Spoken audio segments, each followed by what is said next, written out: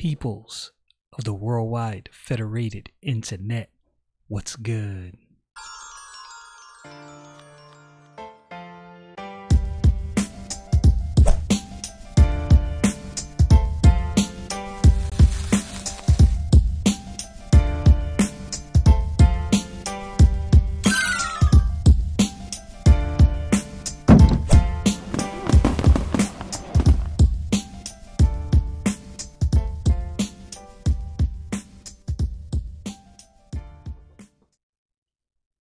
Today was one of those days where it was hard for me to get to my Bible. It was a struggle. I have those days. I think everyone who studies or does anything that requires consistency has those days. It was one of those days where I had to tell myself, all right, you're just going to do it. This is what you do, and you're just going to do it, and we're just going to get to it. And I'm definitely thankful I did. As always, when I get to my Bible, especially on the days when I don't really want to, when I'm like fighting against it, I find that I actually get a little more out of it than I do the other days. So anyway, without further ado, the Gospel of John, chapter 12, verse 32. Let's get into this. All right, verse 32.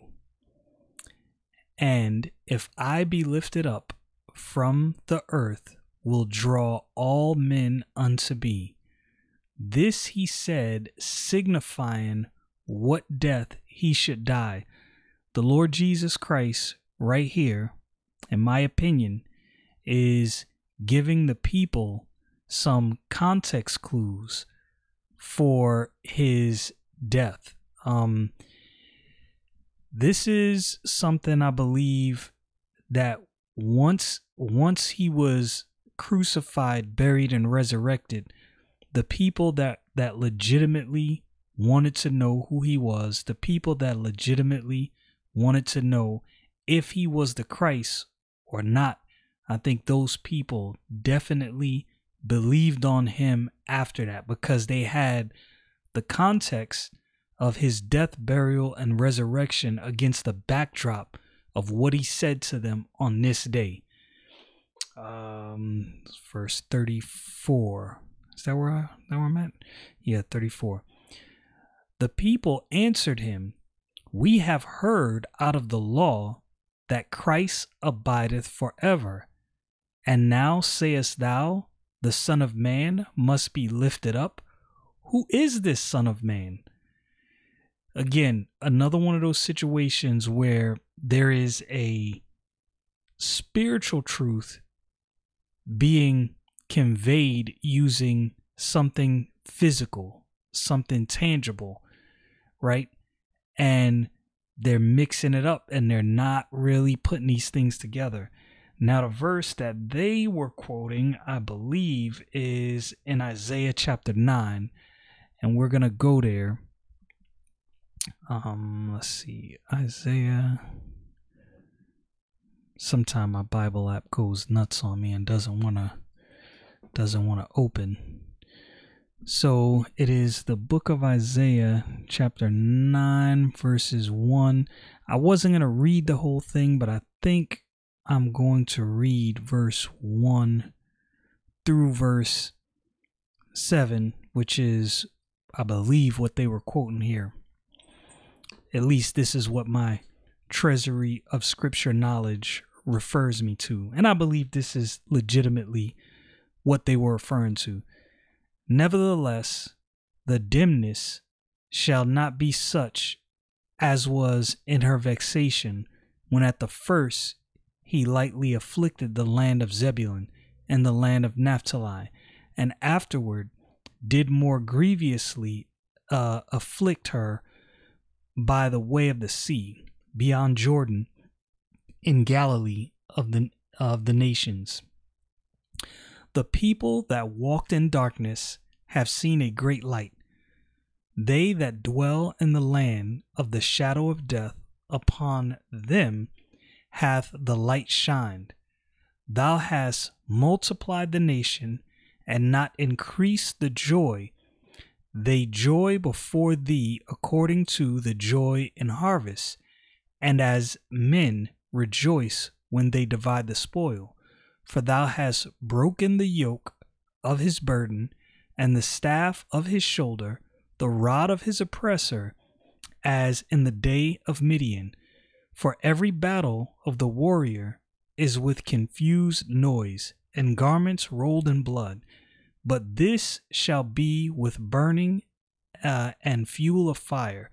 For unto us a child is born, unto us a son is given, and the government shall be upon his shoulders, and his name shall be called. Now check this out. Peep this.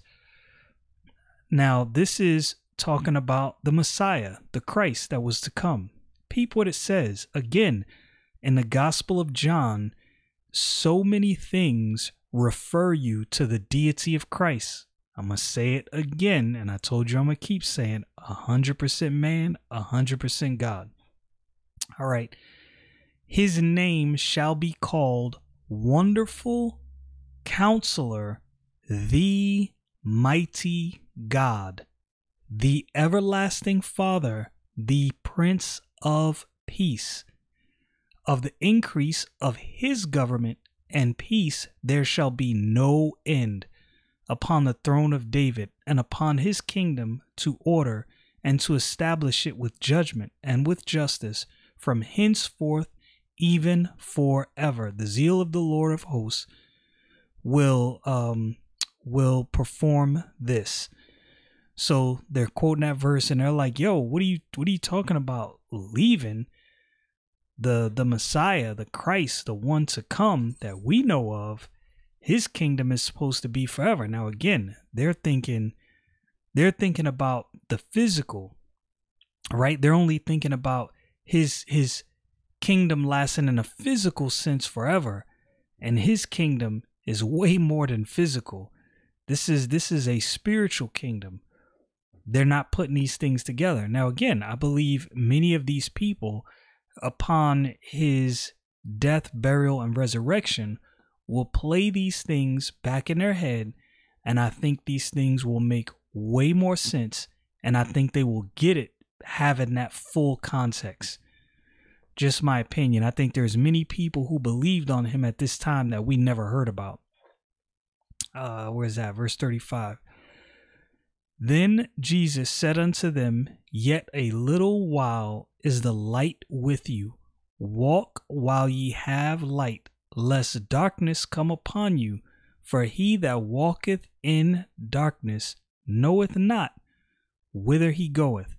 Now, the word light, simple word, a word I'm pretty sure you know the definition of, that ethereal agent of matter which makes objects perceptible to the sense of seeing, but the particles of which are separately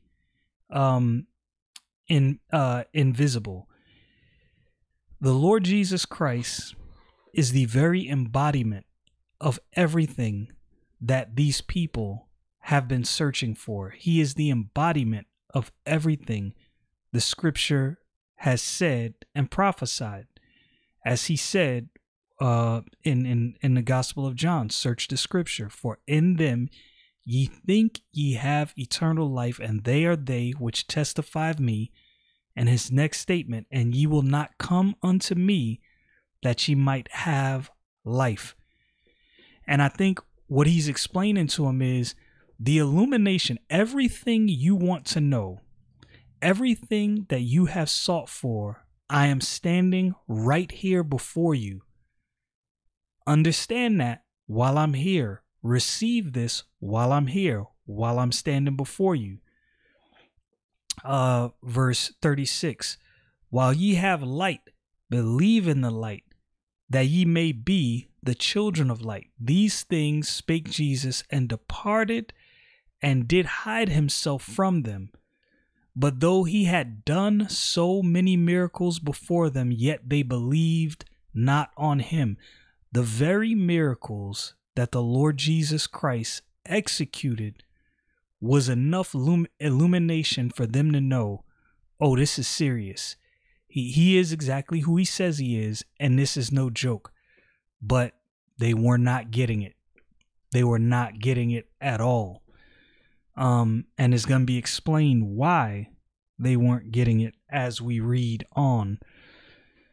Let's see where I'm at. Verse 37. But though he had done so many miracles before them, yet they believed not on him, that the saying of Esaias the prophet might be fulfilled, which he spake, Lord, who hath believed our report, and to whom hath the arm of the Lord been revealed? Now this is out of the book of Isaiah, chapter 53 and verse 1. Let's go there. Isaiah chapter 53 and verse 1. Who hath believed our report, and to whom is the arm of the Lord revealed? This thing about the scripture and the scripture testifying of him is so serious. It is right.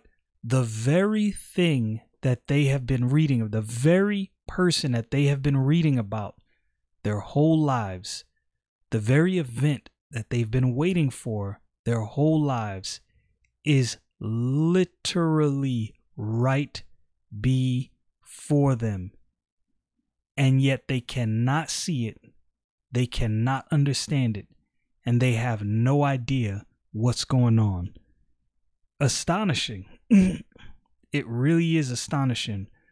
But I can't speak from a place of judgment, because the skeptic in me kind of tells me that if I was around during this time, I would be one of those people that, nah, you got to show me one more miracle, just one more, and then I'll believe.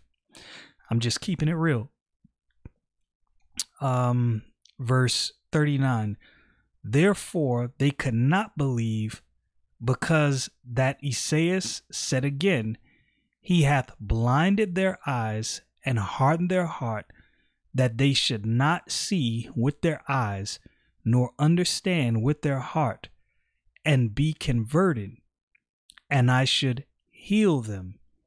These things said Esaias when he saw his glory and spake of him. And that portion of scripture right there is out of the book of Isaiah, chapter 29, verse 10 through 14. Now this is interesting. If you read these this portion of the Bible and you think about what was going on at this time, the Pharisees, the Sadducees, the religious crowd, I want you to think about their challenges to the Lord Jesus Christ, and I want you to listen to what's said and tell me if this doesn't paint an almost perfect picture of the environment of this time. For the Lord, Isaiah chapter 29, verse 10, for the Lord hath poured out upon you the spirit of deep sleep, and have closed your eyes. The prophets and your rulers, the seers, hath he covered. So they got no vision. They have no idea what's going on. They're in the dark. And the visions of all is become unto you as the words of a book that is sealed, which men deliver to one that is learned, saying, read this, I pray thee. And he saith, I cannot, for it is sealed. Now here's the thing. Somebody delivers you a book. You're learned. The book is sealed. And you're saying, well, I can't read it because it's sealed. Shouldn't your first question be, all right, do you have the key to open this? It's not what they're asking. I think that's the idea. Like, they're purposely not asking the right questions. Verse 12, and the book is delivered to him that is not learned, saying, read this, I pray thee. And he saith, I am not learned. Shouldn't the statement be there? Well, I don't know. Read it to me and expound. But no, the person says, well, I'm unlearned. Almost like they don't want to know. Wherefore the Lord saith, for as much as this people draw near me with their mouth and with their lips, do honor me, but have removed their heart far from me, and their fear toward me is taught by the precept of men. Therefore, behold, I will proceed to do a marvelous work among this people, even a marvelous work and a wonder. For the wisdom of their wise men shall perish, and the understanding of their prudent men shall be hid. Think about the conditions during this time, the Sadducees, the Pharisees, all of the things that the Lord Jesus Christ was doing, and the fact that these people were completely oblivious to the works of Christ. And I'm kind of leaning toward the opinion that they weren't oblivious. How can I put this? They were oblivious purposefully. Like they knew enough to know if the people who wanted to know really begin to dig, they will believe on Christ. Because you see, how many people are we seeing? The Lord Jesus Christ will do something. There'll be a miracle. He'll say something to the Pharisees, and more people are believing on him. I think these are the people that were honestly digging for truth. They really wanted to know, and he brought them the truth. He said he'd answer. Knock and he'd open. Seek an answer and you'll get it. And that's what we see happening. The people who really wanted to know, they did know. They're getting the very answers that they were seeking. Verse 42. Nevertheless, among the chief rulers also many believed on him, but because of the Pharisees they did not confess him, lest they should be put out of the synagogue. Now again, this is one of those areas where I could come down in judgment. They should have confessed, but you got to think of the importance of the synagogue at the time, what it meant to people. This was like this was your social environment. This was the place and the meeting place and the gathering that gave you purpose. So to be kicked out of that at this time, I could see how a person would be apprehensive to publicly proclaim Christ if he felt like he would be kicked out of the synagogue. Although, if a person at this time truly understands who Christ is, then this should have been a no-brainer. But again, not coming from judgment, because I can't say that I would have done different. Verse 43, for they loved the praise of men more than the praise of God. Now we see the reason, the true heart of the matter, why they didn't want to confess publicly and why they didn't want to be kicked out of the synagogue. It's because they were more concerned with how they were perceived by men and less concerned with how they appeared before God.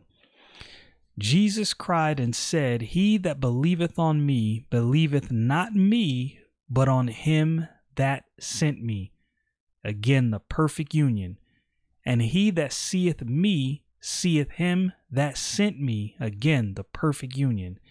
And I am come a light into the world, and whosoever believeth on me should not abide in darkness. This is the manifestation of everything that the Old Testament was pointing towards. The Lord Jesus Christ is the illumination. He said, I am the way, the truth, and the life. No man cometh unto the Father but by me. And if any man hear my words and believe not, I judge him not. For I am come not to judge the world, but to save the world. This is what he came for. He came to save the world. But his very words will judge these men. He's going to get into that. He that receiveth me and receiveth not my words, he hath one that judgeth him, the word that I have spoken. The same shall judge him in the last day. This is something that no one will escape. For I have not spoken of myself, but the Father which sent me, he gave me a commandment, what I should say and what I should say and what I should speak. And I know that his commandment is life everlasting. Whatsoever I speak, therefore, even as the Father said unto me, so I speak. Again, the perfect union. The Lord Jesus Christ really is answering all of the questions that they have asked of him, but yet some don't want to accept these answers. Some did accept the answers, but some don't. I don't think that's really any different from any other time. There's people who will say, either they don't believe in God, and, let's say there's people who believe the Old Testament but don't believe that the Messiah has come. The Lord Jesus Christ has laid all the groundwork.